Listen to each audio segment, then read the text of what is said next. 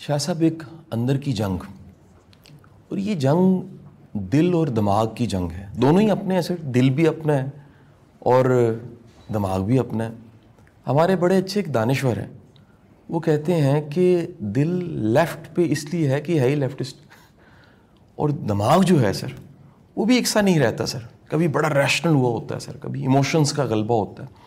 یہ دل اور دماغ کی جنگ انسان کو کبھی فیس کرنی پڑے تو کس کو فالو کیا جائے، دل کو یا دماغ کو؟ دیکھیے، اگر تو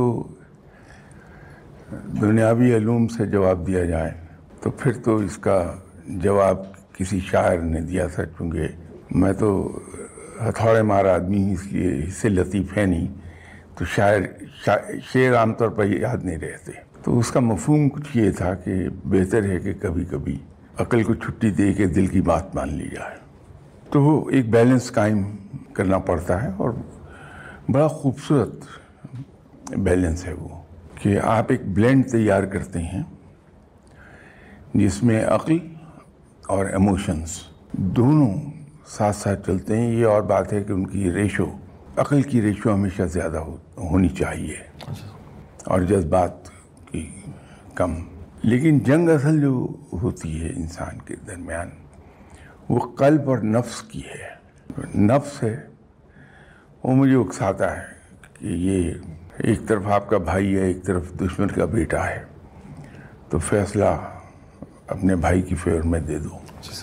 یہ نفس اکساتا ہے مجھے. ٹھیک سے. لیکن دل اور عقل یہ کہتی کہ نہیں، بحیثیت انسان کی تمہیں وہ فیصلہ کرنا ہے جو حق اور انصاف کا ہے. تو اصل جنگ جو ہے وہ قلب اور نفس کی ہے انسان کے اندر، یا یوں کہہ لیجئے کہ ضمیر کی جنگ جاری رہتی ہے.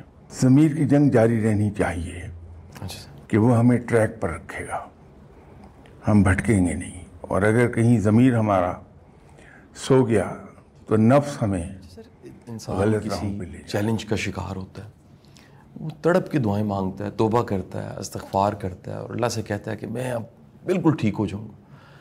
لیکن سر چند دن بعد مسئلے حل ہو جاتے ہیں سر.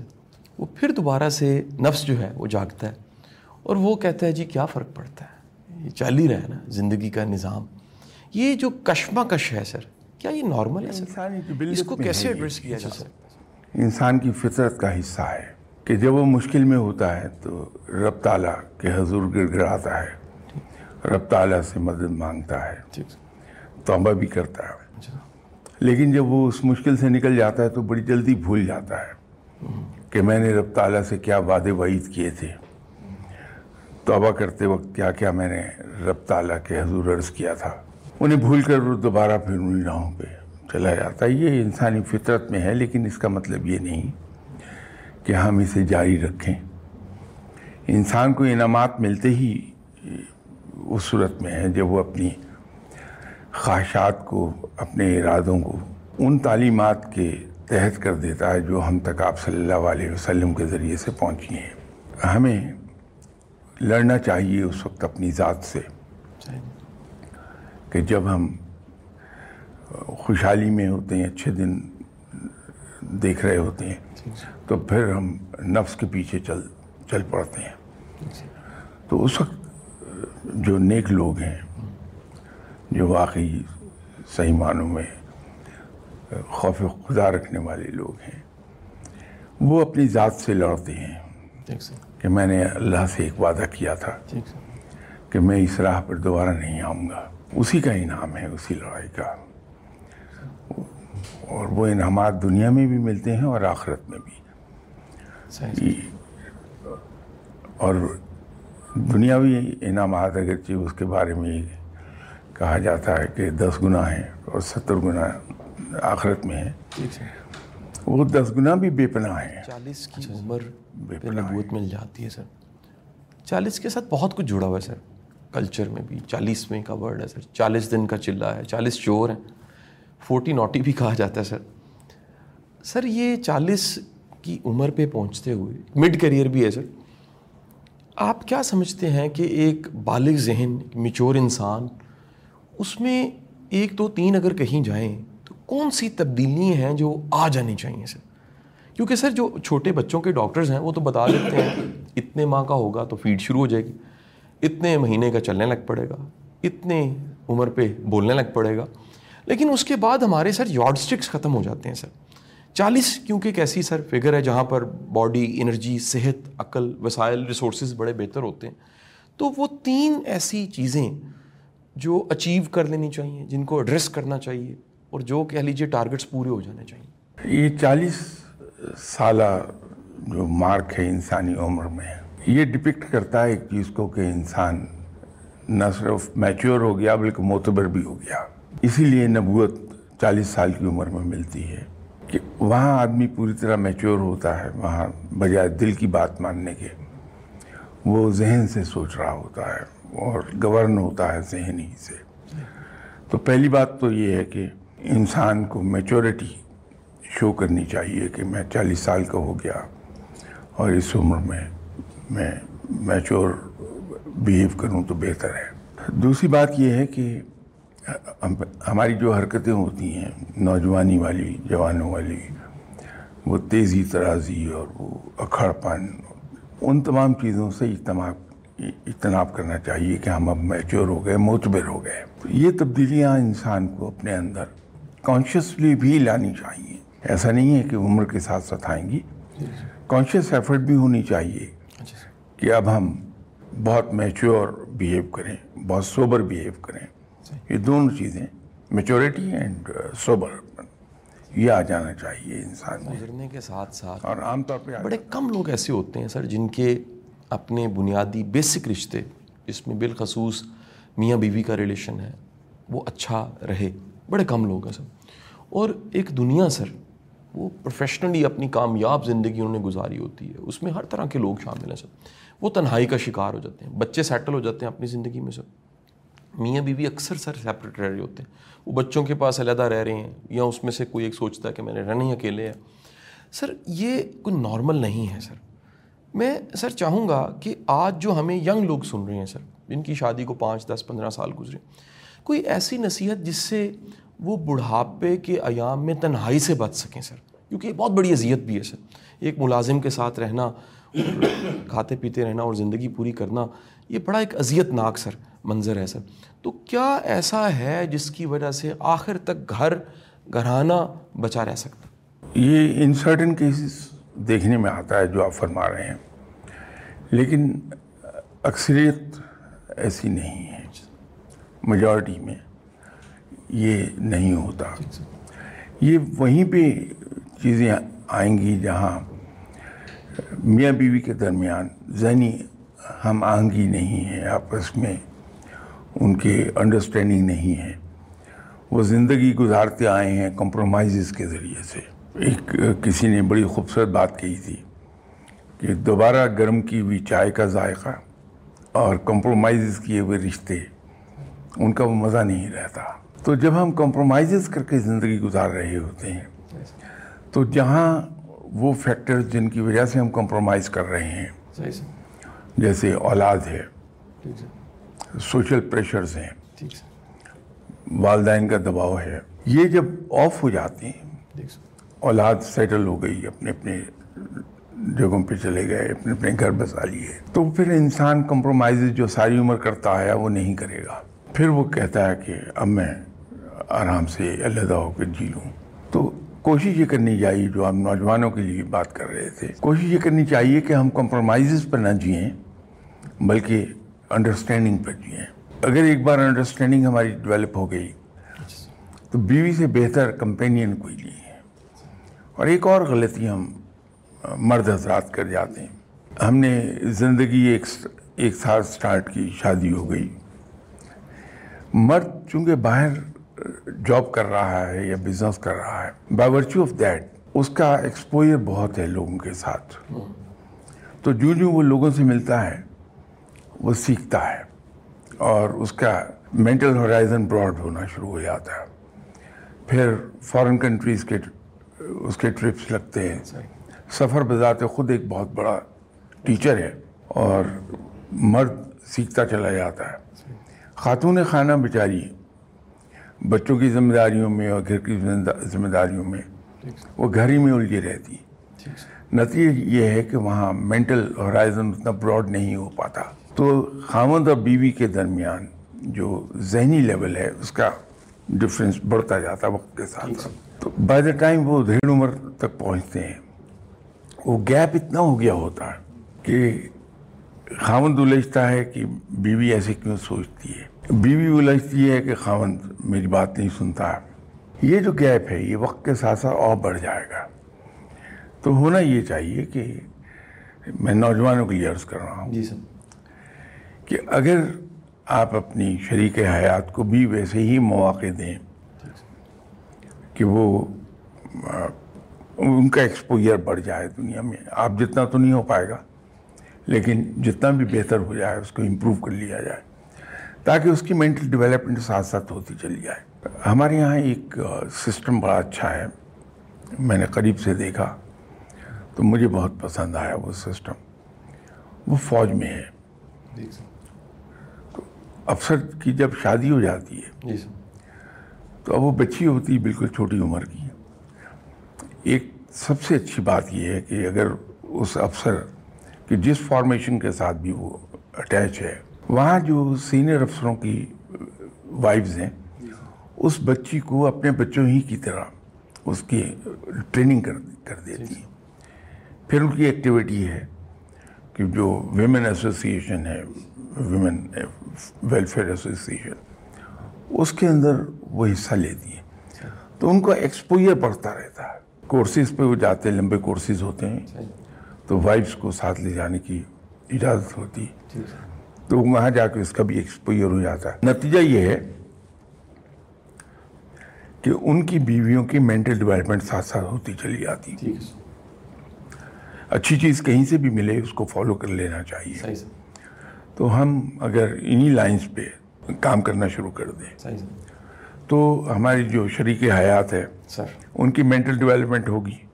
اور وہ گیپ جو ہے بہت زیادہ براڈن نہیں ہوتا جائے گا بلکہ عام شخص ایک سطح جو 9 to 5 جاب کر رہا ہے، کوئی پریکٹس کر رہا ہے، کوئی سروس دے رہا ہے، وکیل ہو سکتا ہے، ڈاکٹر ہو سکتا ہے، ٹرینر کنسلٹنٹ ہو سکتا ہے، ایک عام بندہ سر، لیکن وہ سر خواہش رکھتا ہے اللہ کے رستے پہ چلے سر، وہ کوئی خیر کے رستے کا راہی ہو جائے سر، درویشی کے رستے پہ چلے اور روحانیت کے رستے پہ چل سکے.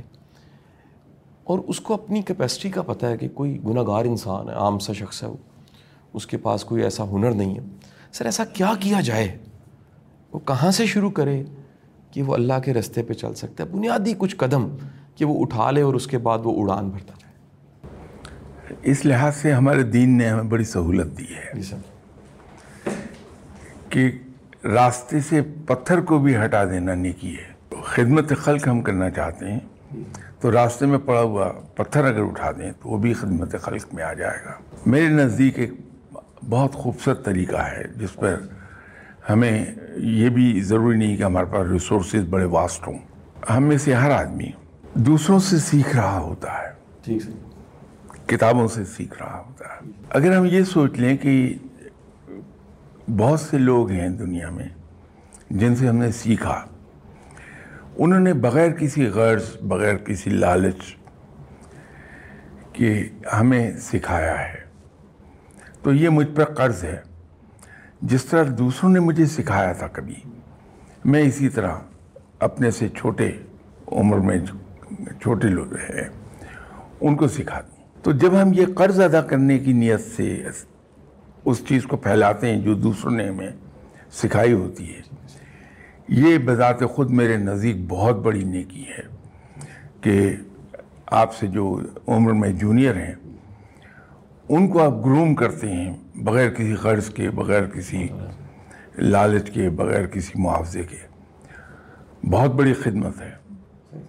تو علم کو پھیلانا ویسے بھی حدیث کے مطابق بھی صرف ماضی عبادت ہے. اور ماضی سر ایک ہینڈ بریک والا رول پلے کر رہا ہوتا ہے سر، وہ اتنا وزن ہوتا ہے سر اس کا. اچھا سر، وہ نہ چاہتے آج کو مستقبل کو ڈسکس کرتے کرتے ایک دم سر ماضی میں جاتے ہیں سر اور سر پھر واپس آتے ہیں سر. پھر سر تھوڑی دیر کے بعد سر وہ 2-3 واقعات ہی ہوتے ہیں سر. اور اچھا سر، وہ بعض اوقات کوئی ایک چند کے تو اچھے واقعات ہوتے ہیں، زیادہ تر کے برے واقعات ہوتے ہیں سر. اب سر ایسا بندہ، دو چیزیں سر اگین اس سچویشن میں، اگر ہمارا واسطہ ایسے بندے کے ساتھ پڑ گیا کیا کریں، اور اگر ایسا بندہ ہمیں سن رہا ہے تو وہ سر آپ کی بات کو سننا چاہتا ہے اس وقت. دیکھیے ماضی، آپ صرف ماضی کی بارے میں بات کر رہے ہیں، میں گزارش یہ کروں گا کہ ایون مستقبل، جی سر، یہ بھی انسان کی زندگی کے بہت بڑے ڈریگ ہیں، جی سر، ماضی بھی اور مستقبل بھی. جی ماضی دو طرح سے ڈریگ بن جائے گا ہماری زندگی میں. ایک تو ہم ماضی پرستی میں چلے گئے تو اپنے حال کو بھول جائیں گے، ہم ٹھیک ہے سر، اس پہ ایفرٹ نہیں کریں گے. جی سر، اور اگر ماضی کی تلخ یادیں ہیں تو وہ ہمیں پیسمزم کی طرف لے جائیں گی، ہم بڑے یاسیت پسند ہو جائیں گے، ٹھیک سر، تو وہ ہمیں کامیابی کے راستے میں بہت بڑی رکاوٹ آفر کر دیں گے. مستقبل کے سہانے خواب دیکھتا ہوا انسان پریکٹیکل ایفرٹ سے دور ہو جاتا ہے. اسی لیے جو فقیر لوگ ہیں، درویش لوگ ہیں، وہ صرف اور صرف آج میں زندہ رہتے ہیں، جو گزر رہا ہے وقت اس میں زندہ ہیں.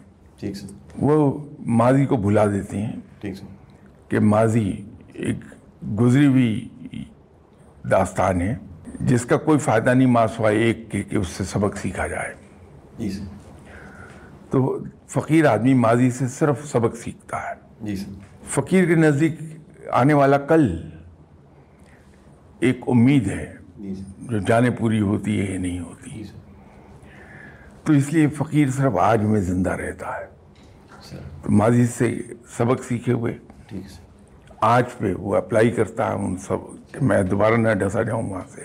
انسان اگر کامیاب ہونا چاہتا ہے تو ماضی کو بھلا دے، صرف سبق یاد رکھے جو اس سے حاصل ہوں گے. بہت اعلیٰ سر، اس سے اس کا آج جو ہے وہ پالش ہو جائے گا، اور آنے والے کل کو صرف امید رکھے، امید سمجھے ٹھیک سر، کہ یہ امید ہے، معلوم نہیں پوری ہوتی ہے کہ نہیں ہوتی، تو میں اس کی آس میں کیوں جیوں، میں آج پہ توجہ دوں گا.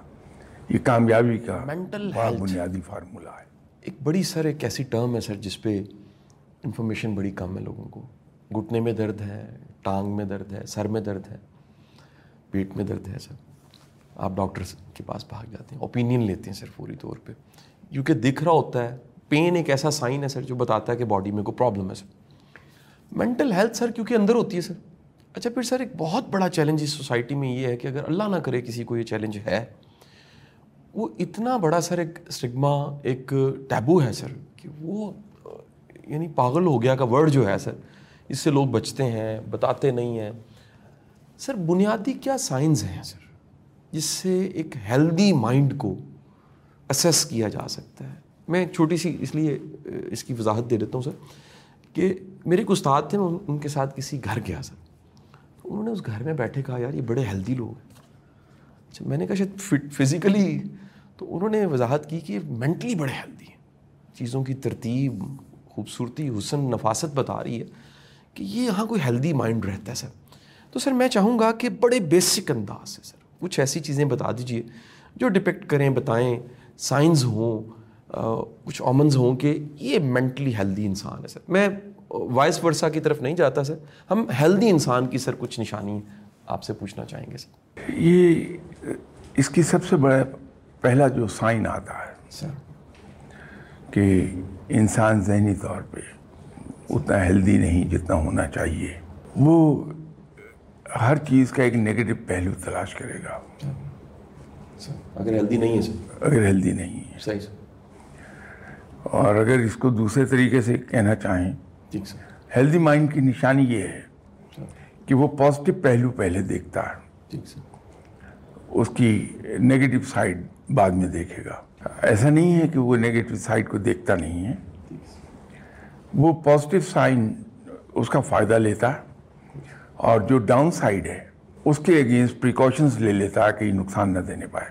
صحیح سر، ہیلدی مائنڈ یہ ایک اور بہت بڑی نشانی ہے کہ وہ لوگوں میں خوشیاں بانٹتا ہے، سر، اپنی مایوسیاں اور اپنی ناکامیاں ان کو بیان کر کے لوگوں کے سامنے. جی سر، کیوں میرے نزدیک یہ ہے کہ جب ہم لوگوں کے سامنے اپنی پرابلمز، اپنی مایوسیاں، اپنی یاسیت بیان کر رہے ہوتے ہیں تو ہم اپنے آپ کو انسلٹ کر رہے ہوتے ہیں ان چیزوں کے لیے کہ ہمیں کیا نہیں ملا، صحیح سر. کیا ملنا چاہیے.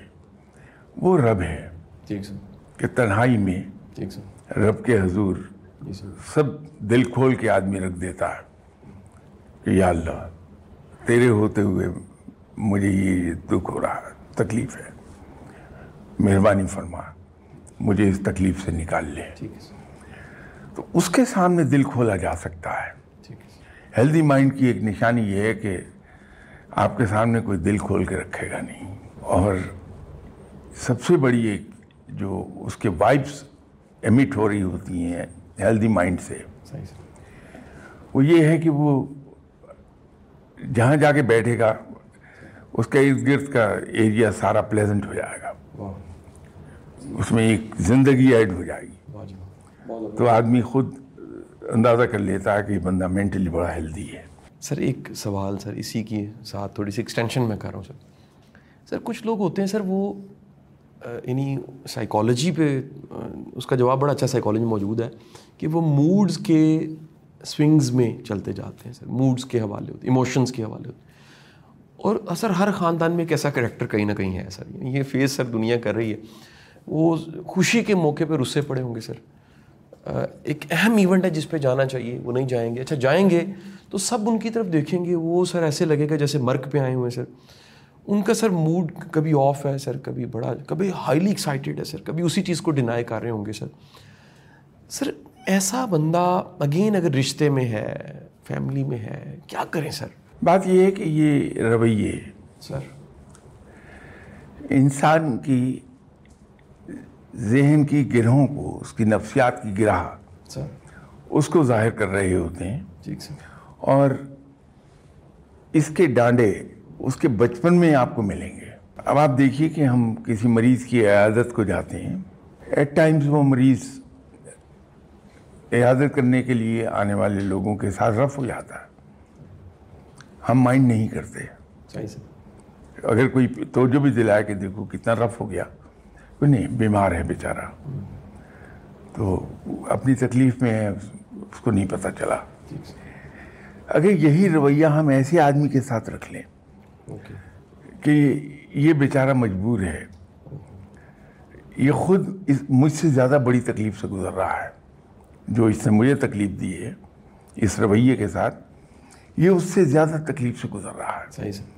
تو اس کے ساتھ ہم دردانہ رویہ، صحیح سر. اور اگر اس کے بچپن کو کرے دیں گے سر تو عام طور پہ ایک چیز دکھائی دے گی کہ ایسا بچہ بچپن میں شکار رہا ہے ماں باپ کے غصے کا، وہ ڈپرائیوڈ رہا ہے اس پیار سے جو وہ چاہتا تھا ماں باپ سے، بہن بھائیوں سے. وہ ڈپرائیوڈ رہا ہے اپنے ساتھیوں سے، ایک ریسپیکٹ جو اسے ملنی چاہیے تھی اس سے. صحیح. اب اس کے اندر یہ احساس محرومی اتنا زیادہ گہرا ہوا ہے کہ وہ اس کے رویوں پر ریفلیکٹ کر رہا ہے. جب اس کو عزت ملتی ہے تو ان انٹینشنلی اس میں اس کی انٹینشنز کو کوئی دخل نہیں ہوتا بیچارے کی. وہ اس طرح سے ریئیکٹ کرتا ہے جیسے آپ نے کوٹ کیا کہ خوشی کا موقع ہے تو ناراض ہو کے بیٹھے ہوئے ہیں کہ لوگ مجھے آئیں منا کے لے جائیں. لوگ ہنس کھیل رہے ہیں، ان کے درمیان وہ منہ بنا کے بیٹھا ہوا ہے. وہ اصل میں ایک ڈیمانڈ ہے اس کی اب اٹینشن کے لیے، ٹھیک سر. کہ لوگ مجھے اٹینشن دیں. اس اٹینشن سیکر ہے وہ. تو اس کو اگر ہم مریض سمجھ کے صحیح سر ہم دردانہ رویہ لے لیں، جیسے میں نے عیادت کی مثال دی تھی، سر، تو ہم برا نہیں مناتے مریض کی سخت بات کا. صحیح سر. تو اس کے بھی اس رویے کا برا نہیں منائیں، یہ سوچ لیں صحیح سر. کہ یہ بیچارہ مجبور ہے، اس کو صحیح سر. ذہنی طور پہ ٹھیک سر. تکلیف پہنچی ہوئی ہے، اس وجہ سے ہی کرتا. تو اگر ہم وہ رویہ رکھیں گے تو یہ انسان دن بدن صحت مند ہو جائے گا. اس کو امپورٹنس دے دیجیے، صحیح سر. اس کو تھوڑا سا آؤٹ آف دی وے جا کے پیار کا اس سے اظہار کر دیجیے. ٹھیک سر. دن بدن ٹھیک ہوتا جائے گا، common نارمل practice ہے جائے سر. گا ایک وقت آئے. یہ استاد شاگرد پیر مرید کی ڈومین کا کوشچن ہے سر، کہ سر بعض اوقات کچھ لوگ، ہزاروں میں سے کچھ لوگ آپ کی زندگی میں شامل ہوتے ہیں. باحثیت شاگرد پڑھانے والے کے ساتھ یہ روز کی پریکٹس ہے سر, اور بالخصوص کو بڑے کمٹمنٹ ڈیووشن کے ساتھ پڑھانے والا بھی اسے فیس کرتا ہے سر. اچھا سر, کچھ ہی عرصے کے بعد وہ ایک دو جو لوگ ہیں سر, وہ آپ ہی سے حسد کرنے لگ پڑتے ہیں.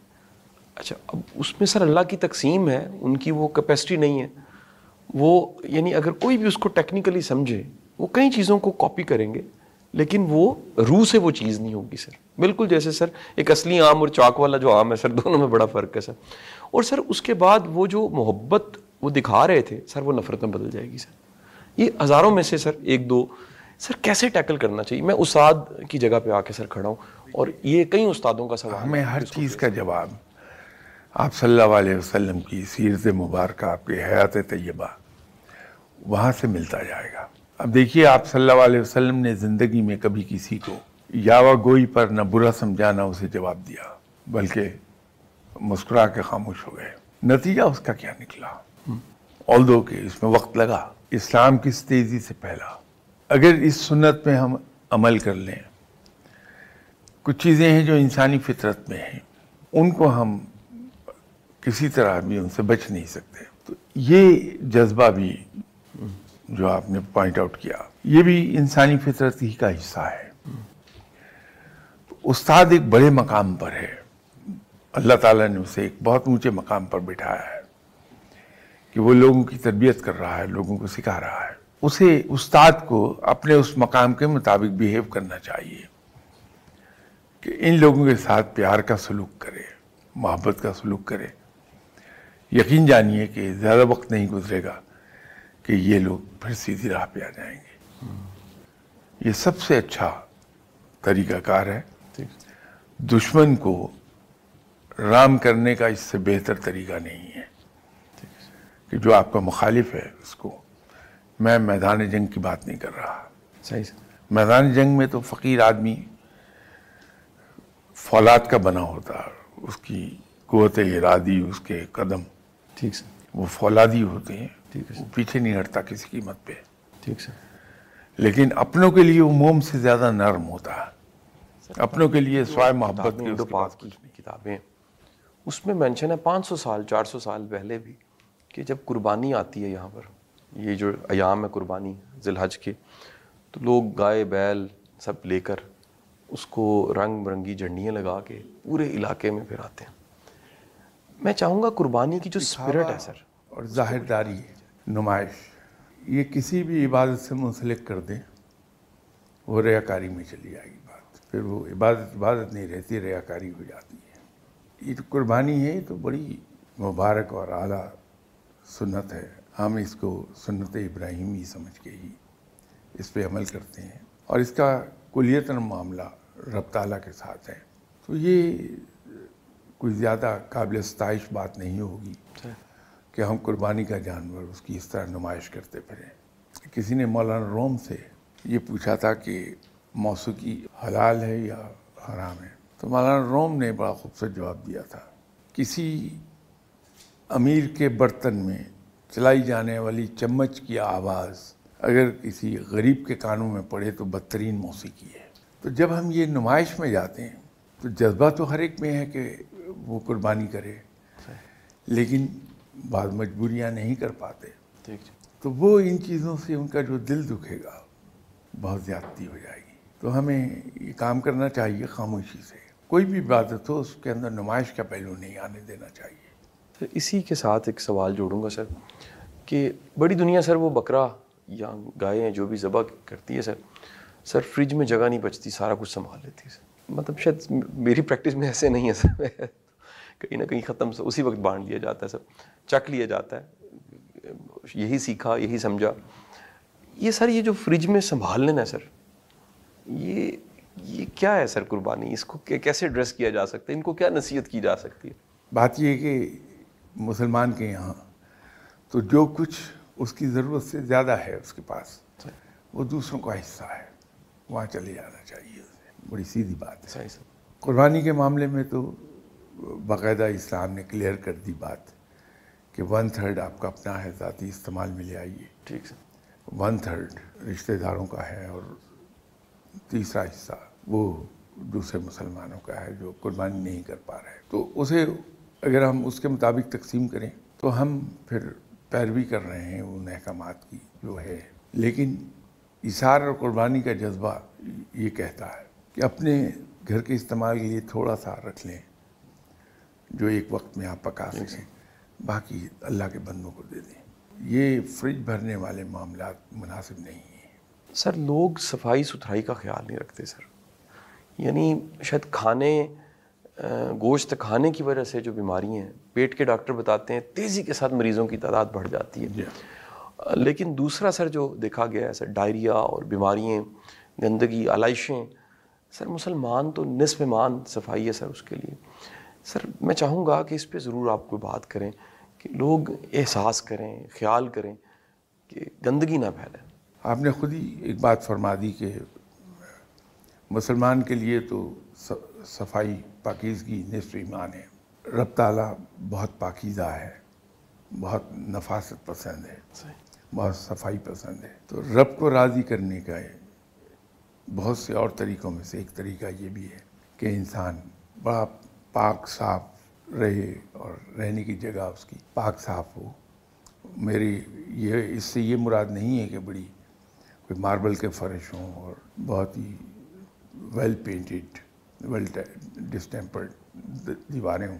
جیسے بھی اللہ نے وسائل دیے ہیں وہاں ہم صفائی کا اور پاکیزگی کا خیال کر لیں. پیوندہ کے کپڑے پہن لیں ہم، لیکن وہ صاف ستھرے دھلے ہوئے ہوں، اس پر نشان نظر نہ آئے. ہم نماز پڑھتے ہیں، دیکھیے نماز کے اندر پاکیزگی اور نفاست کس درجے کی ہے کہ جو حقیقی نجاست نہیں بھی لگتی تو وضو ٹوٹ جاتا ہے ہمارا. یہ اصل میں اس ماحول کو صاف رکھنے کا ایک طریقہ ہے کہ یہ کہا گیا کہ اس سے وضو ٹوٹ جائے گا. تو اسلام میں تو یہ ہے. تو ہمیں اصل میں ڈیمونسٹریٹ کرنا چاہیے مسلمان لوگوں کے لیے، نان مسلمس کے لیے، کہ ہمارے یہاں مذہب میں صفائی پہ جتنا زور ہے ہم مسلمان واقعی اتنے ہی صاف ستھرے ہیں. تو صرف یہی ضروری نہیں ہے کہ ہم صرف اپنے گھر کو اور اپنی ذات کو صاف رکھیں. اگر ہم میں سے ہر آدمی اپنے ذمے یہ لے لے کہ میرے گھر کا جتنا فیس ہے اس کے سامنے جو اسٹریٹ ہے یا روڈ ہے اتنا حصہ میں صاف رکھوں گا. یقین کیجیے کہ آپ کی گلیاں اور آپ کی سڑکیں چمکنے لگیں گی. اگر صرف اتنا سا کام کر لیں کہ میرے گھر کا فیس اگر چوڑا ہے 50 گز تو میں اس کے سامنے 50 گز کی جو اسٹریٹ ہے یا روڈ ہے اس کی صفائی اپنے ذمہ لے لوں کہ میں اسے بالکل صاف رکھوں گا. آپ کی پوری سڑکیں اور گلیاں صاف ہو جائیں گی.